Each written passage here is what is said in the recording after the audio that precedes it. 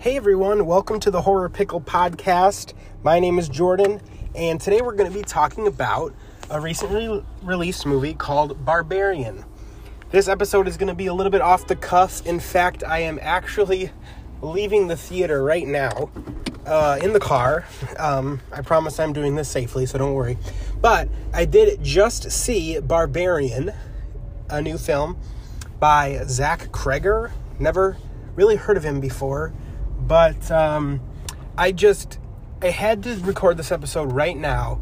Well, it's fresh in my mind, and I can still remember what happened. But also, I'm just super impressed with this movie. It kind of almost now rekindled my love for horror, which for a while was not really there. I mean, movies like especially like Blumhouse movies really kind of just like always leave me wanting more. So I really wasn't expecting very much from this, but like I said, I was very impressed. So I'm just going to kind of ramble here and break down what happened in the movie. And then maybe talk about my thoughts about it. So if you're interested in that, stick around. And I'm also curious to hear if you have seen this movie and if you liked it, what you liked about it, what you maybe wish would have been different. But anyways, so yeah. So basically, this movie starts with our main character, Tess, who is in Detroit, Michigan we find out she's there for a job interview. She pulls up to her Airbnb and parks on the wrong side of the road, which is a common theme in this movie, but whatever, artistic choice. And she gets out, it's raining and storming, and she walks up to the house, punches in the code for the lockbox, and finds that there is no key inside. So she tries to call the property management company that she's renting this Airbnb from to find out what the hell's going on. They don't answer, so she rings the doorbell and goes back into her car, I guess. This is completely off the cuff, so I might already be mixing up details. But anyway, also spoiler alert, because I'm just going to go through the whole movie. Anyways. So somebody turns on the light on the inside, and we find out that it's Bill Skarsgård's character. Don't remember the name off the top of my head, but we will power through. So he opens the door, and she's talking to him, and we come to find out that he had also been renting this room, supposedly. I think we're supposed to doubt that. We're supposed to be cautious of him. He's kind of set up as a red herring, I think, to make us think that he's going to be the evil that lives inside this house. But really, it's not. So he's set up to be kind of the villain. Invites her in, tells her, hey, this is an unfortunate situation, but, I don't want you to be out in your car. You can stay with me for the night. So she goes in reluctantly. He pulls up on his phone his, Airbnb listing so that she knows for sure that he was supposed to also be renting the house. Which we find out is true, apparently. Although we're still supposed to have our doubts. So she stays there for the night. And there's the scene where, as she's getting ready for bed, she finds his wallet and looks at his ID and takes a picture of the ID and a picture of his picture. Which, I don't know, that really doesn't go anywhere. But all of it's just kind of meant to let us know that we're supposed to be weary of him, and also she's weary of him. So they wash her bed sheets, and during that time they talk, and we come to find out that he is one of the leaders of the Detroit art movement or something, which just so happens to be the reason why she's in town is because she's going to be interviewing for a documentary film, which is going to be a documentary about these Detroit artists, I guess. But again, it's kind of framed in a way that I think is supposed to make us weary of him. Like, this is just too much of a coincidence. Like, he obviously knew she was coming. But again, that doesn't really go anywhere. But it's set up pretty well. Like, in my head, I was kind of thinking like, oh yeah, well, he's definitely not the bad guy because we're supposed to think he's the bad guy. But then, like, in the back of my head, I was like, oh, well, maybe they are going to go for the obvious and maybe he will be the bad guy. Anyway, so she goes to bed and is awoken in the middle of the night by the sound of her bedroom door opening.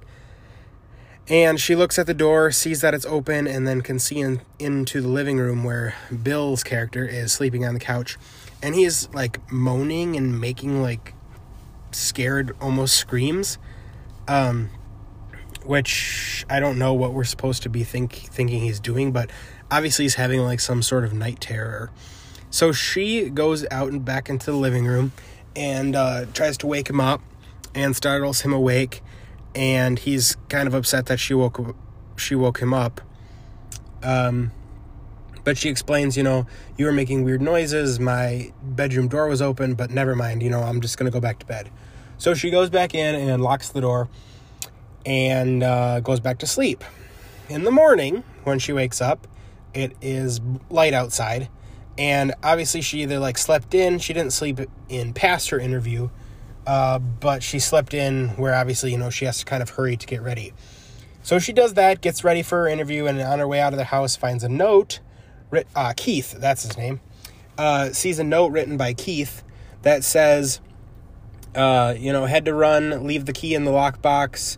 Had a really good night last night. They had a good conversation, I guess. And there was a part where, it was kind of like, oh, will they sleep together? Won't they? And then they end up not sleeping together. But the tension between them two is definitely in the room. So she heads out of the house and out to her car, which is where she left it the night before. And we see her look around the neighborhood as she's doing this. And we see that the houses in this neighborhood are torn to pieces. This is obviously not a good neighborhood. She's a little, kind of concerned, like, okay, where the hell am I staying? Like, I didn't see any of this at night because it was dark. This is the only nice house in this neighborhood. Everything else is falling apart. So we see more and more of these houses just in complete wreckage, like abandoned houses, definitely not fit to be living in. And we see more of these as she's on her way to her interview.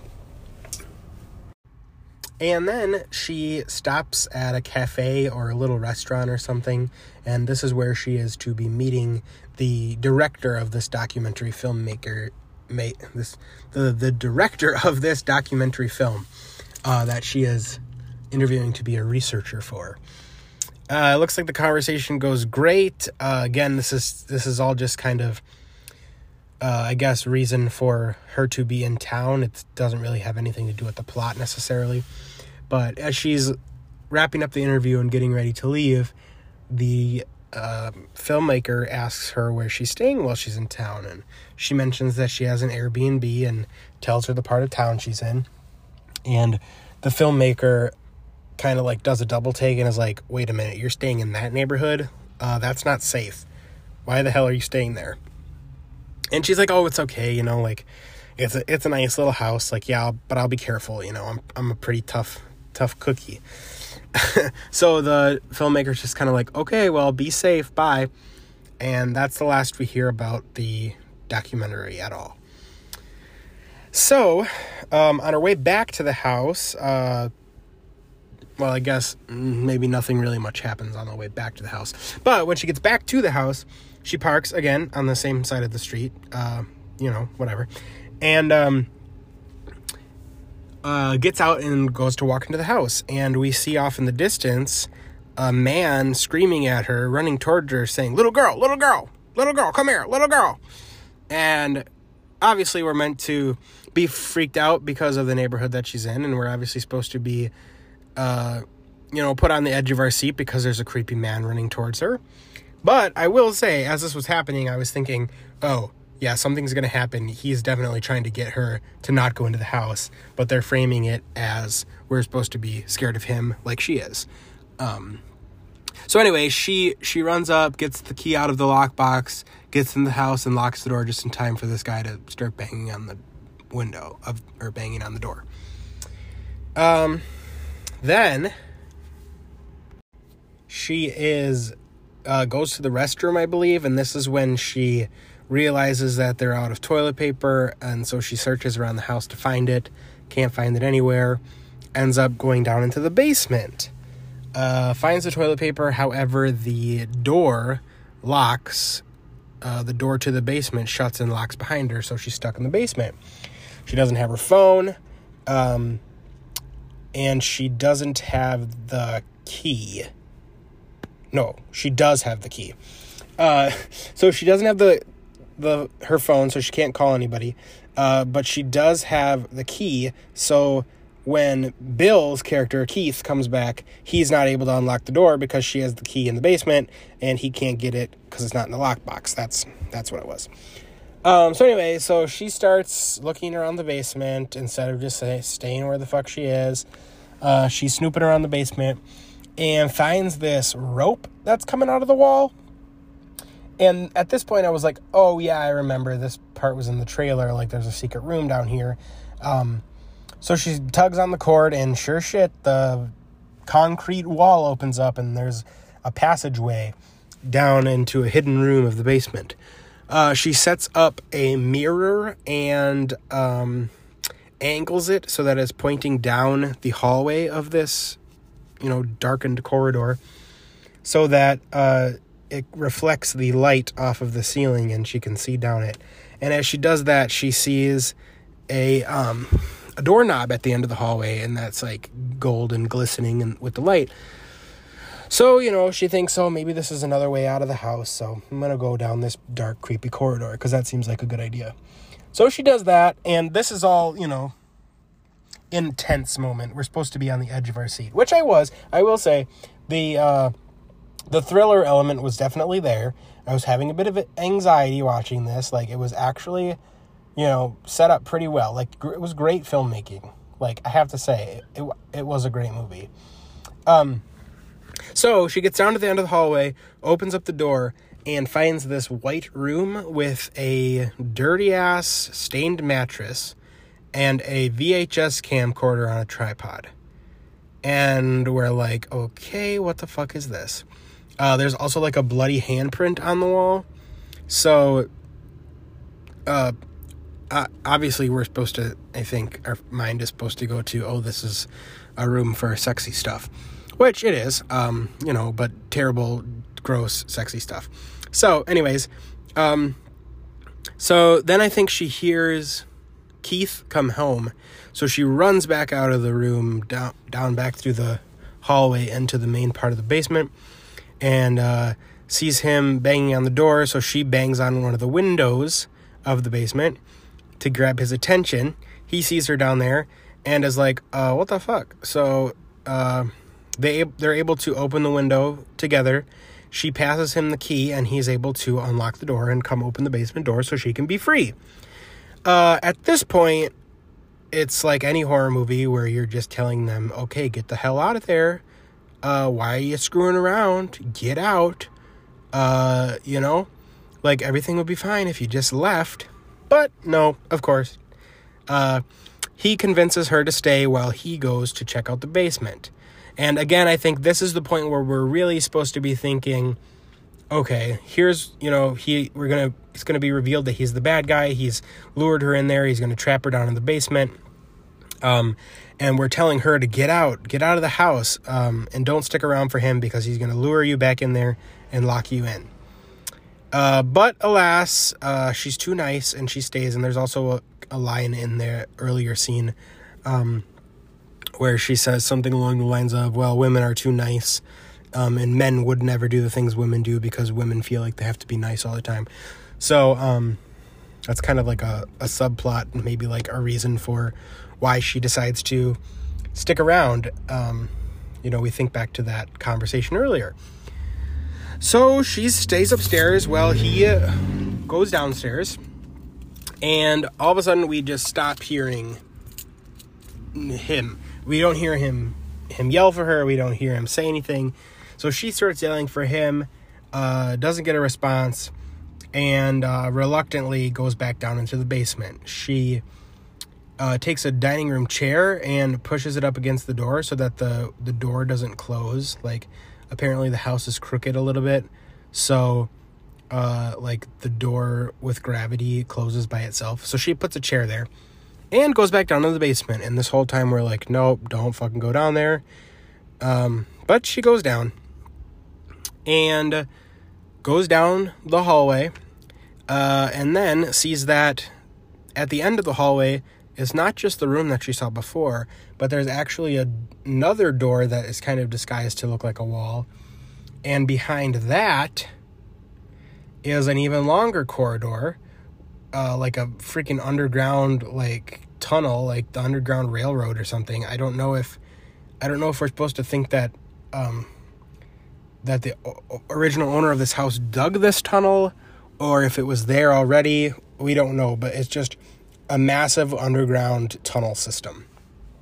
So she's yelling for him, Keith, Keith, Keith, and eventually starts hearing him screaming from the distance. So she opens the door, and there's a set of stairs that go all the way down. And she starts going down the stairs, and of course we're like, what the hell, you're stupid. Don't do that. He's trying to trap you. And eventually she gets to the bottom of the stairs and is looking around in the tunnel. And then there's like a semi-jump scare where he's like crawling towards her and like telling her to be quiet and saying like, you gotta come this way. There's somebody down here and she bit me, and don't go back the way you came from. That's the way she is. You have to come with me this way, deeper into the tunnel. And we're just like, oh, fuck no. He's trying to trap you, bitch. Then the real twist, the real kicker. There's this creepy-ass woman with saggy boobs, old lady, long, gross, matted, black, wiry hair, a nasty face, and basically, like, if you've ever seen The Shining, like the women in the room 237, that's kind of what she looked like when the lady's hugging Jack and he looks in the mirror, and then it turns into this like saggy, gross woman. Yeah, that's basically kind of the look that they achieved. So this lady grabs Keith's head and starts banging it into the stone wall of the basement, and just repeatedly banging his head.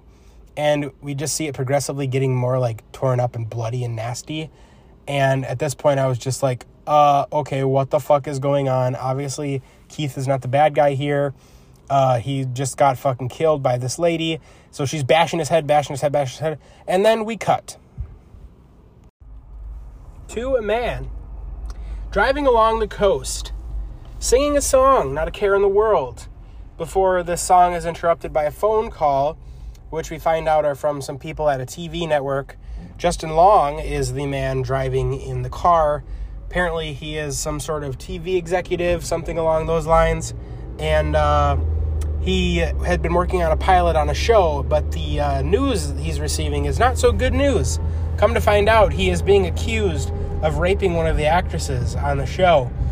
And he is no longer welcome back at the station. He's essentially being fired. They're not going forward with the pilot that was picked up. And even worse yet, he is being brought to court, sued for this, and fired from his job. And an article is being published about him so that he'll never be able to work in Hollywood again. He's obviously upset by this. He maintains that he did not commit these crimes and that the woman is a lying bitch. His words. So anyway, he goes to meet with his financial advisor to just see how bad things are now that he's not getting any income. The financial advisor tells him he has about 3 months before he's completely broke. He has a few assets that could buy him a few more months, but basically, yeah, without any income coming in and all the legal expenses and things like that, he's not going to be rich for very much longer. Also, the financial advisor decides that he's no longer willing to take on this Justin Long's character, whatever his name is, he's no longer able to take him on as a client and will suggest that he finds another financial advisor.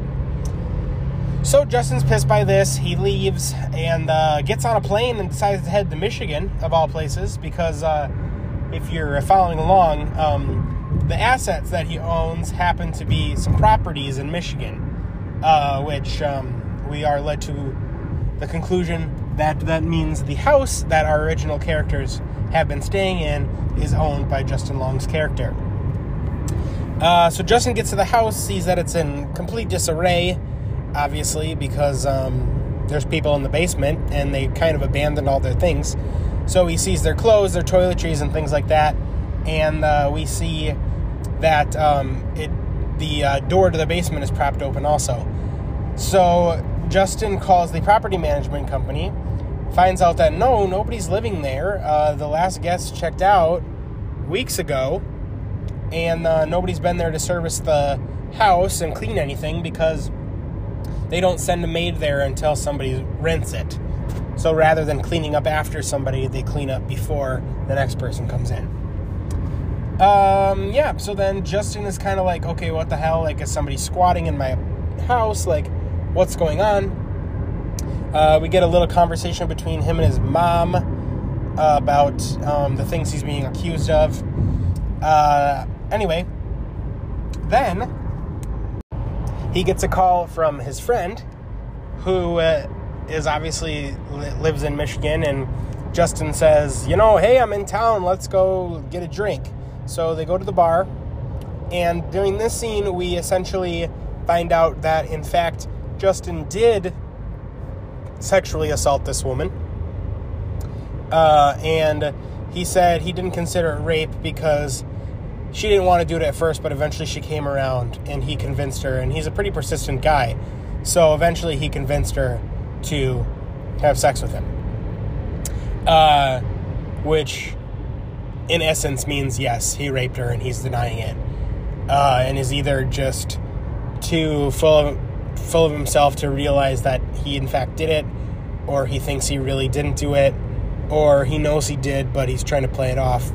But he's talking candidly to his best friend, so we can pretty much gather that he's now telling the truth, and in fact, he did do what this woman says.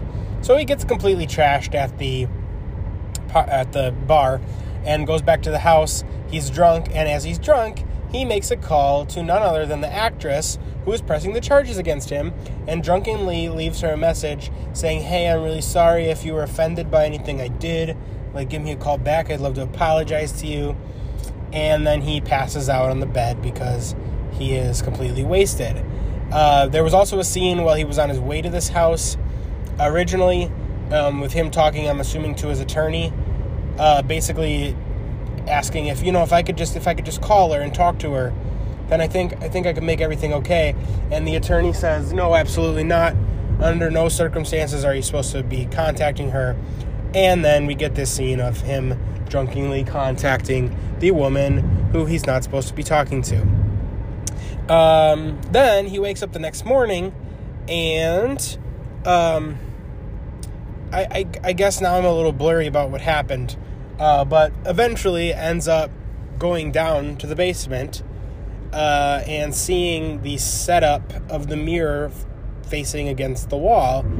Wondering why that's there, he also sees the rope coming from the wall and decides to pull the door open. And he sees this hallway, and his first thought is not, oh my gosh, look at this creepy hallway. It's, holy cow, this house that I own is now probably worth more because it has an extra room in it.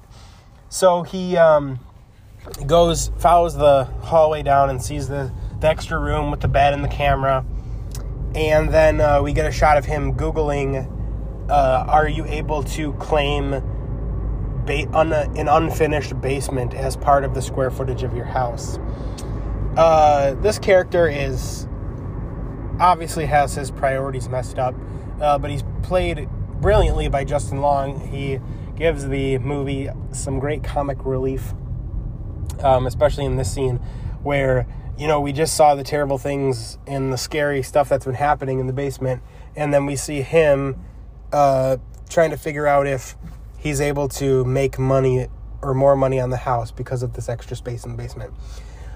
So cut to him with a measuring tape, measuring the square footage of the basement to try to get an idea of how much space is under there. Then he goes and he measures the spare room in the basement and is like sitting on the bed, and then we get this beat of him like being like, oh, gross, I'm sitting on the bed, and then that was kind of funny. Anyways, so then he also finds that the initial space that he saw is not all that's down there, and there's that second fake wall that leads to more underground passageways. So he opens that up, and he is, with his flashlight and tape measure, taking measurements of the down the stairs and of all the corridors and of all like the entire underground space. So it's kind of an interesting juxtaposition from before when Tess was looking down there, and you know, the super tense moment of her wondering what's down there, and then you have this jackass like measuring it because he's greedy and wants to know how much he can sell the house for. And he eventually, too, is acquainted with our main antagonist, the wrinkly, saggy, old, creepy woman that lives in the basement. He comes upon a room with blankets on the floor and the TV, which somehow there's electricity down there. TV that is playing a video of a woman nursing a baby. And it seems to be like an old VHS tape of this kind of like how to and why to nurse your baby. So he is acquainted with the scary, gross woman, and they kind of get into a spiff, if you will, and he ends up in a pit in the ground. He's running away from her, and he falls into this pit that has been dug out farther deep into the basement. Probably a good like 8 or 9 feet deep pit. He falls down there, and guess who else is in the pit? Tess from earlier, who has presumably been down in the pit for at least a week now.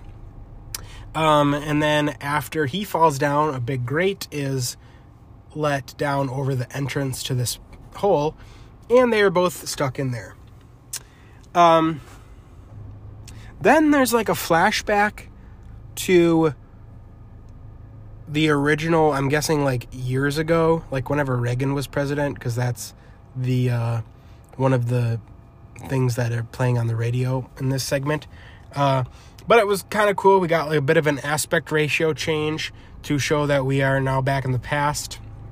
A man walks out of the house, which is the same house, however, many years ago, so it's in a much greater condition. The entire neighborhood is in much better condition. The houses are full houses. People are living in them. The lawns are freshly manicured.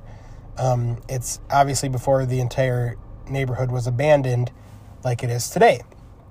So a man comes out of the house, gets into his car, and drives to the supermarket. He asks one of the workers where he can get baby supplies, and she walks him over there, asks how old the baby is, said that the baby hasn't been born yet. She says, congratulations, here are the things that you need, and she loads him up with all these different supplies. He leaves and gets back into his car, and before he takes off to go back to his house, he waits and looks across the way and sees a woman, who also must have been at the store, putting her groceries in the back of her car, getting in and driving away, and he follows her home. So then he's parked in some sort of alleyway off to the side, and we see her in the distance getting out of her car and going into her house. He gets out of his car, goes back to the trunk, and puts on a jumpsuit, like a worker's jumpsuit, one piece like coverall work uniform, and goes and knocks on her door, pretending to apparently be somebody named Carlos. That's what the name tag on the jumpsuit says. And says, hi, ma'am, I've been sent here to check out your house to make sure everything's okay. Like, do you mind if I come in? So he goes to the bathroom, turns on the faucet, and I think, unlocks the window. I'm assuming so that he can come back later and get access to the house, which maybe he was like waiting till it was dark or something, but also like if you're going to get access to the house like through the front door, then why do you need to unlock the bathroom door? But anyways, basically, we're led to believe that this is a bad man and he has some harmful intentions with this woman. So after he does that, he leaves, and the woman asks if everything was okay. He said, yep, so everything seems to be fine, but if you notice any issues, give us a call. And then he goes back to his house. That was the other thing. At the store he bought was a VHS tape that was like how to nurse your baby or something. So obviously then we correlate that with what we saw on the TV earlier and see that the tape he bought at the store was that tape that's playing. And obviously, like, somebody is his child. We're not really sure who he is, who his child is, who this creepy lady in the basement is, but we know that we're getting some sort of backstory, and it's all kind of connected. So he gets back into his house and takes some things down into the basement, and then it quick flashes back to present day, back in the house. So then we cut back down to the pit where Tess and Justin Long's character, AJ is his name, are down in the pit, and they are being offered a nice cold bottle of milk by a very long, gray, wrinkly hand with extremely long fingernails, which is, of course, this creepy woman who's been living in the basement. She is offering them, similar to a hamster in a cage, a bottle of milk from the heavens above. Tess tells AJ to just drink it. Just do as she says. Don't freak out. If you get upset, she'll get upset. Just relax. She just wants you to be her baby. Which we're kind of like, okay, so obviously that's this woman's problem. Maybe she lost her baby. Maybe that was the baby that the man in the previous scene was purchasing supplies for. We're starting to kind of piece together what might be happening. So Justin refuses to drink this milk. Tess drinks it. And because Justin refuses, he's pulled out of the pit and taken into this room where the nursing video is playing. And the woman holds him and caresses him and mimics the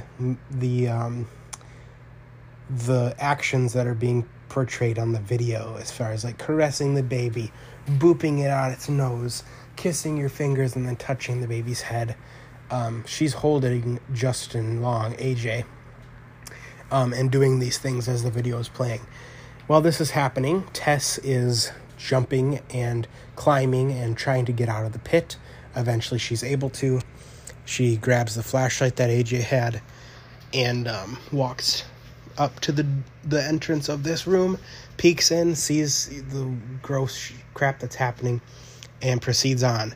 And she's able to... she hits... That's right. He had dropped the tape measure earlier. So she accidentally bumps into the tape measure and makes a noise. And then the woman hears that and presumably chases after her. So she runs really fast up the stairs. The door is shut and locked. So then she has to, get back down and go back to the same window that she came out of, or that her and Keith had opened earlier. And she smashes the window and tries to claw her way out into the front yard of the house, and is assisted by none other than this homeless man, who was the man that was chasing after her earlier as she was coming into the house after her job interview. She's kind of assisted and almost saved by him. So we find out that, our suspicions from earlier were accurate, and we were made to believe that he was trying to harm her, but really he was trying to help her and tell her not to go in the house. So as she's pulled out into safety, we see the wrinkly woman kind of clawing after her and trying to get at her. But she doesn't come out of the house because apparently she doesn't leave the house until nighttime. And the homeless man tells Tess, go walk this way. Don't come back to this house. Get out of this area. Definitely don't be here after dark because she'll come out of the house and she'll come to try to get you. So Tess walks to a gas station nearby and calls the police.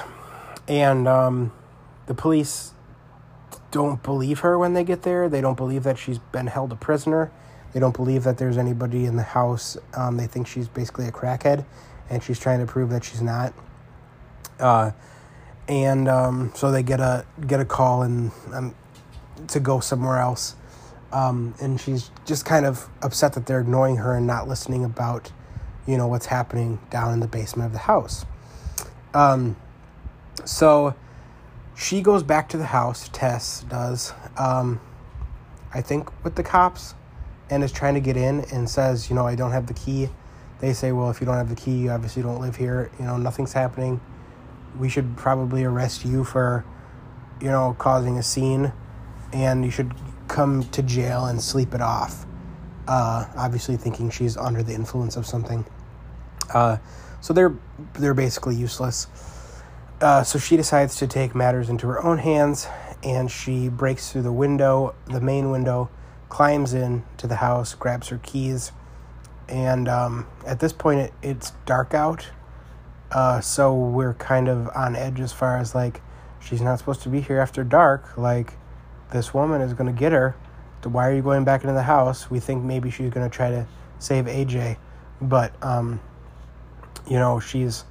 she's grabbing her keys and she's going to try to leave.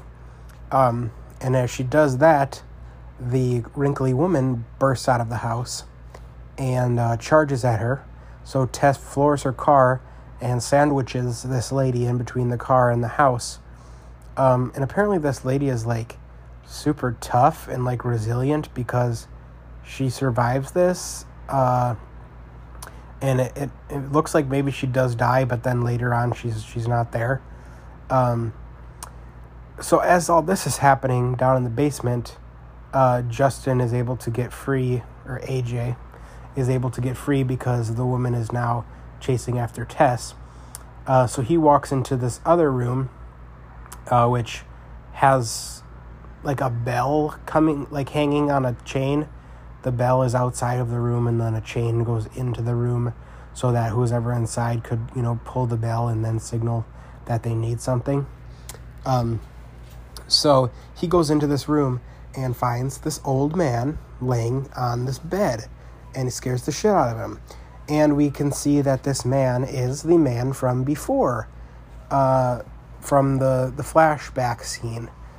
This is the man from way back in the day, very, very sick, living in complete squalor, garbage all over the place, dusty bottles of water all over the place.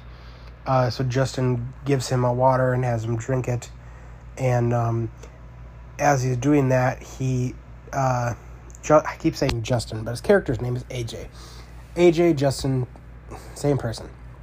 AJ finds these tapes, these VHS tapes, and they're all labeled either with names or with some sort of identifying feature of the person that the tape is containing. So, one of them said, Irish accent. One of them said Stephanie. One of them said no teeth. They were just all, either names or ways to describe the person that the tape relates to. So there's a tape that's already in in the TV that's next to it that says gas station redhead. So Justin pushes that in to the TV and watches the tape, and we are led to believe that it is the man that is laying on the bed and the man from the flashback. It is him doing horrible things to the women that are on these tapes. Apparently he's been kidnapping people and bringing them down into the basement and recording himself doing terrible things to them. And this is specifically interesting to AJ because obviously he's being accused of raping somebody, and I think in his head he doesn't think of what he did as bad because it wasn't what he's seeing on the tapes. It was nothing near as gruesome and as forceful as that was.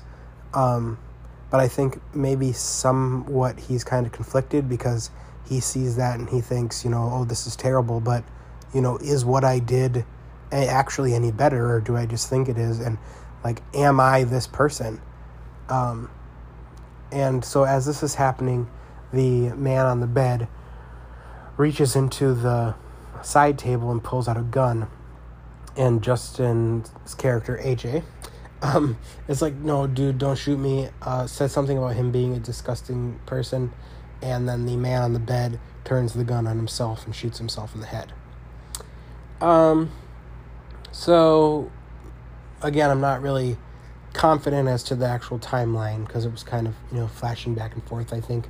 But eventually, Justin leaves the house and meets back up with Tess.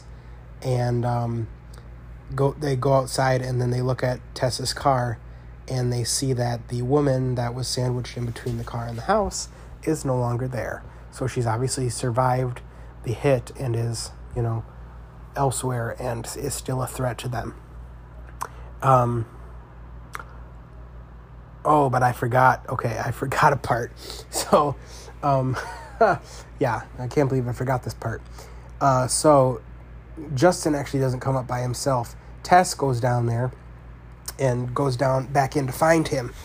And AJ, Justin, has taken the gun from the now dead man and is walking back through the corridor, through the underground tunnels, and has the gun at the ready in case he sees the wrinkly woman. So he obviously is not really watching and is kind of, quick on the trigger. And as Tess goes down to try to find him again, he ends up shooting her because he doesn't see who it is. He just sees that somebody's there, and he ends up shooting her. So she's still alive, but bleeding pretty bad. He shoots her kind of like in the stomach area. And so he kind of helps her get up, and then they leave. And then that's when they see that the woman is now not there, stuck in between the car and the house. So they keep walking in the same direction towards the gas station area. And I think, and then they see the homeless man who is like, shh, you guys, be quiet, come here. And he takes them to his little kind of area where he lives. They're trying to find a way to kind of tie up the wound and put some clean cloth on it, but obviously he's homeless and doesn't really have very many clean items, as he says. But they're saying, let's just wait it out till it's daylight and she goes away. You guys better just stay here. Don't risk going out there. Tess, you'll make it through the night, but you got to stay here. You can't risk leaving here. And then they say, well, how do you know that she's not going to come in here to get us? And the man says, well, I've lived here for 15 years and she's never once, came in here. And just as he says that, of course, she rips through the wall and grabs the homeless man, puts him in a chokehold, and then just rips his arm off. Apparently she has superhuman strength also, as well as being practically invincible. So she rips his arm off and is beating him with his own arm. So then AJ and Tess manage to escape as that's happening, but she is chasing them not too far behind. At this point, we see AJ is kind of outrunning Tess and almost well, I don't really have to outrun the wrinkly lady. I just have to outrun Tess, and then she'll get to Tess and leave me alone. Which, we're kind of conflicted about him because, he did stop to save Tess. He felt bad about it. Maybe he is coming to terms with, himself maybe not being that great of a guy, but he realizes that he has to take responsibility for his actions and has to fix what he's done. And he means this in the way of he needs to help Tess, but we can read into it and realize that he's actually also talking about what he did to the actress earlier. So we don't really know what to think about him. We're thinking maybe he is an okay guy, but then as they're outrunning this wrinkly lady, we see that maybe he's not, because he's definitely leaving Tess in the dust. And so they run up the side of this very tall building, almost like a water tower or something, and they get to the top of it, and the lady is not far behind them, climbing up the winding staircase. So him and Tess are up at the top, and he says something along the lines of, there's nowhere to go now, like, you know, she's gonna get us. And then he says, and this all happens very quickly, he says, you know, like, she can't get to me, she'll take you, or she can get to me, but you're gonna slow her down, or something like that. And when he does that, he like grabs Tessa's head and throws her off the side of the water tower. And at that point, we're like, okay, yeah, this is a terrible guy. So we see Tess falling in slow motion, already shot, like basically done for. There's no way she's gonna survive this fall, and she like splats on the concrete. And then we look up from her perspective and see the wrinkly lady do like a swan dive off of the water tower after her, because, you know, she wants Tess. The other thing I forgot to mention was when they were talking to the homeless man, he said something about like the family that lived underground, and there was a lot of inbreeding, and if you make a copy of a copy, like that's what you get. So at that time we find out that this is not the old man's wife that lost a baby. This is like his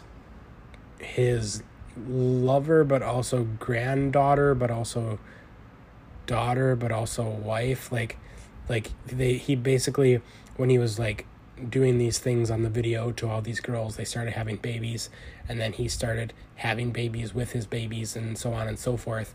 So that's why this woman looks like this, because she's a product of inbreeding, which apparently also equates to superhuman strength and resiliency.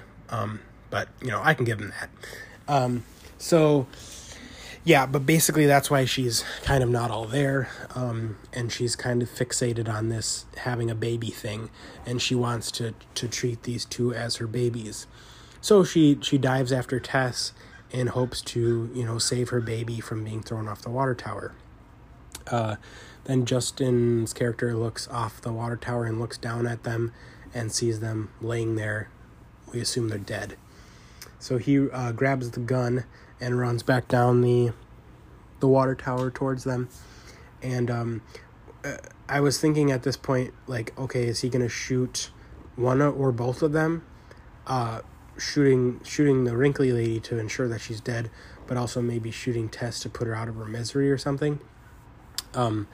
So at that point, I'm not really sure what happens with the gun, but the wrinkly lady somehow makes her way out from underneath Tess and grabs AJ's head and pushes her long, nasty fingernails into his eyes.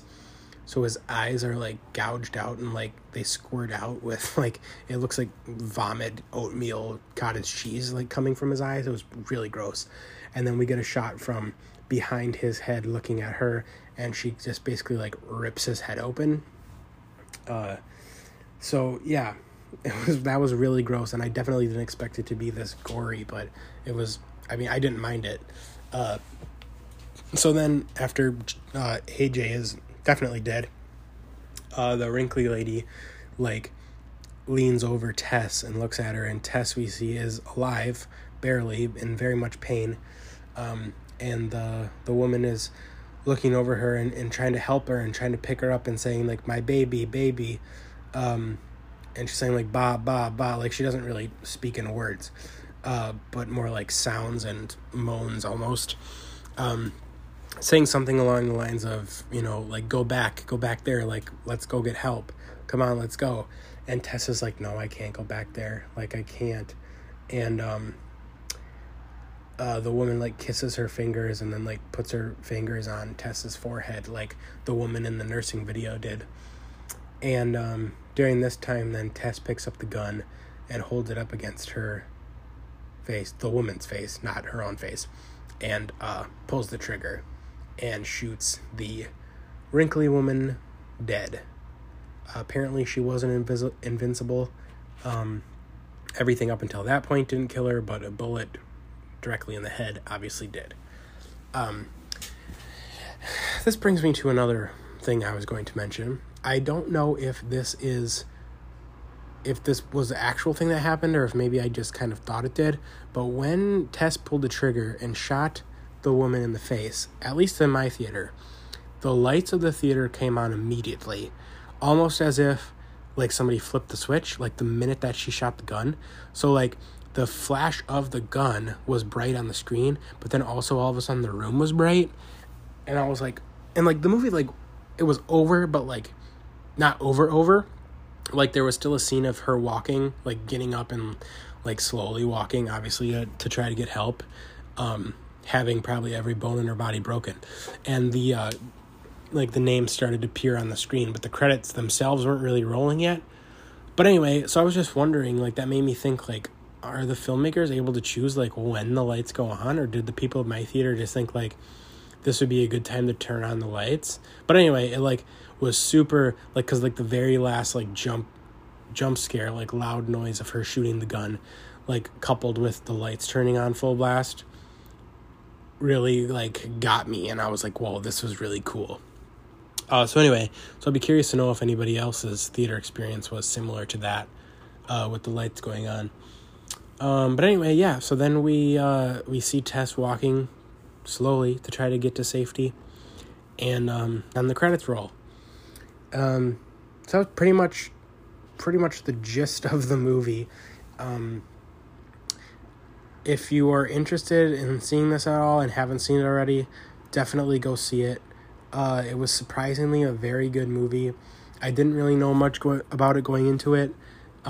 So if you've gotten to this point of this podcast and, I basically have ruined the entire thing for you, but that shouldn't deter you from going to see it.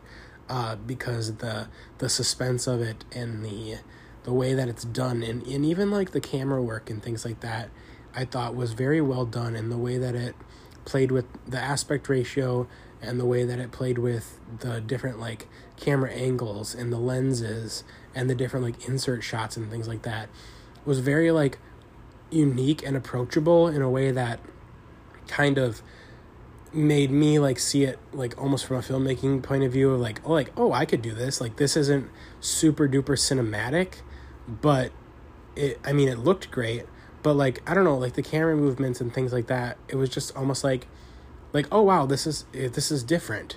It almost was, it kind of bridged the gap between like cheesy like student film and like full-blown movie.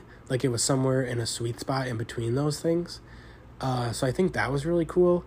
I'm going to have to look up and see like who the cinematographer was.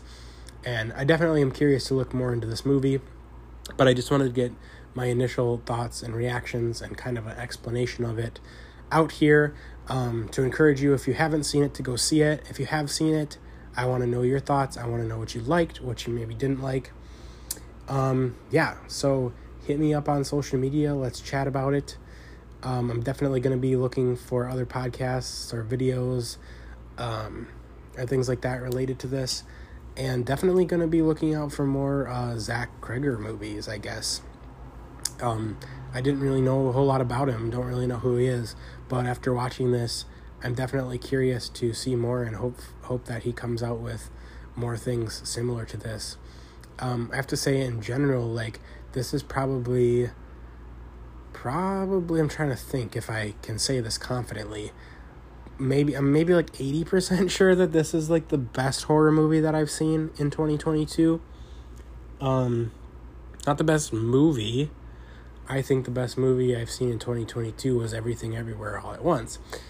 But I think even like between like Bodies, which was A24, X, which was A24, typically the things that I would maybe gravitate to more naturally, things like that, I wasn't super impressed with.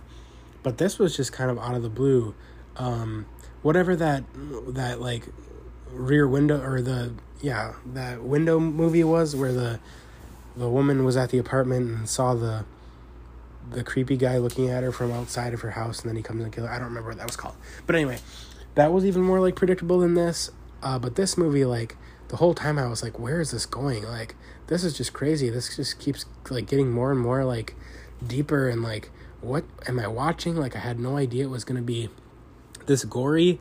Like, the story itself, I think, even, like, compared to Men, which I didn't think was bad. I didn't love it, but, like, this movie compared to that even, like, had more of, like, a story and, like, was more interesting. And, like, this movie doesn't really leave much for interpretation. I think the things that it tries to do are very obvious. The story it's trying to tell is pretty obvious. I don't think there's much left up to interpretation, where Men is kind of more like that A24, like, what does this actually mean type of a thing. But this was very good. I don't know.